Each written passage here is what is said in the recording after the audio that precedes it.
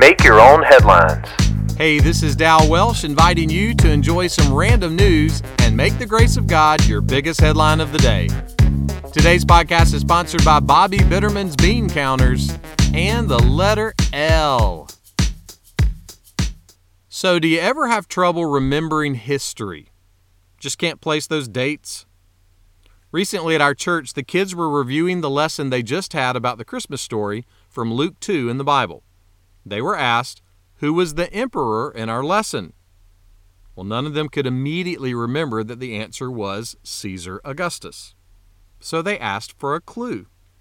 Our children's minister gave this clue: think about one of the pizza places you get pizza from.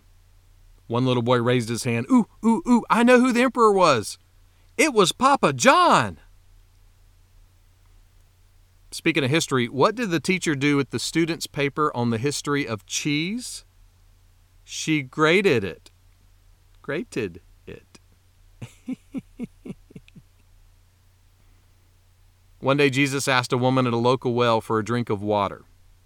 They were from two completely different backgrounds. And back then it would have been somewhat unheard of for them to even talk to one another. So she asked Jesus why he was crossing that social line.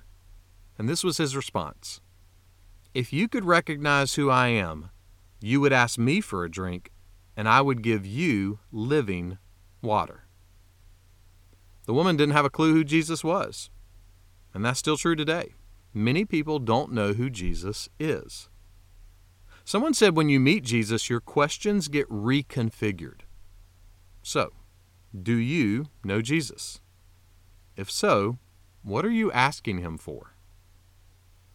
Right now, he's offering you living water. So, remember that the Christmas story involved a leader that owned a pizza joint.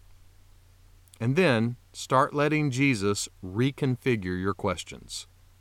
His answers will satisfy the deepest part of who you are.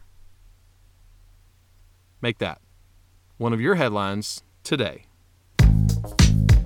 Make Your Own Headlines is a little smidge of encouragement from Holland Avenue Baptist Church.